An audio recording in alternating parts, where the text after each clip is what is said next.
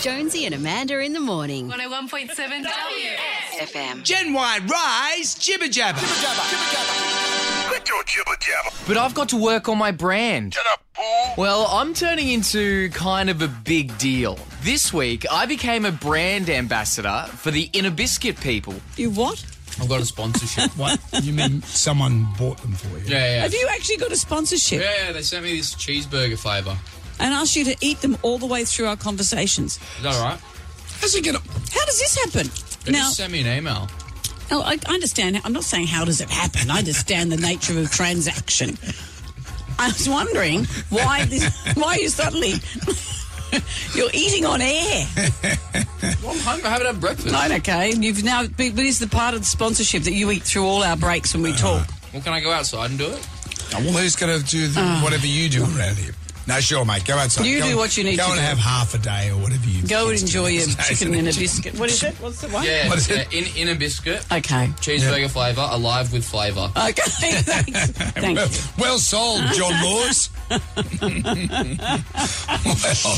Well, let's hope you don't get an Anusol gig. Away from my side hustle, Marsha Hines was talking about her new show that's coming up soon.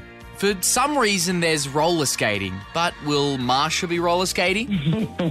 Only if you are. I will.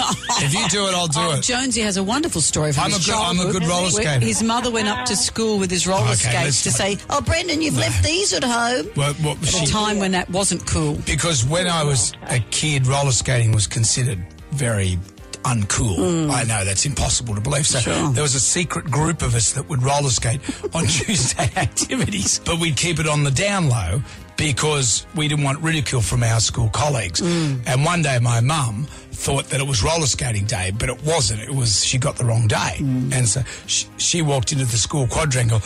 And my mate said, "Hey, what's your mum doing up here? And what's she doing with a pair of roller skates?" And I said, "Oh, they must be my brothers." He goes, "Yeah, well, let's go bash him."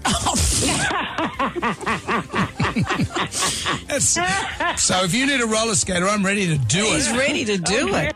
I'm ready to do it. And the PM went off to Bali to meet with all the big wigs of the world. TBH, he didn't have much expectation. Having the meeting is a successful outcome because for 6 years we have not had any dialogue. So just showing up. Well, that's what he's saying. I'm just showing up. I'm just showing up, I'm That's here. enough. That is enough. Because if you listen to TV news, they certainly didn't put any pressure on him.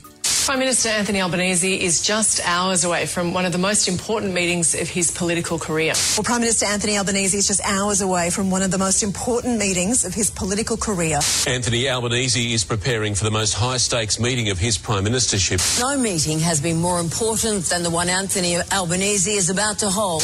Pressure much? How's that Bintang sitting with you now? Let's role play.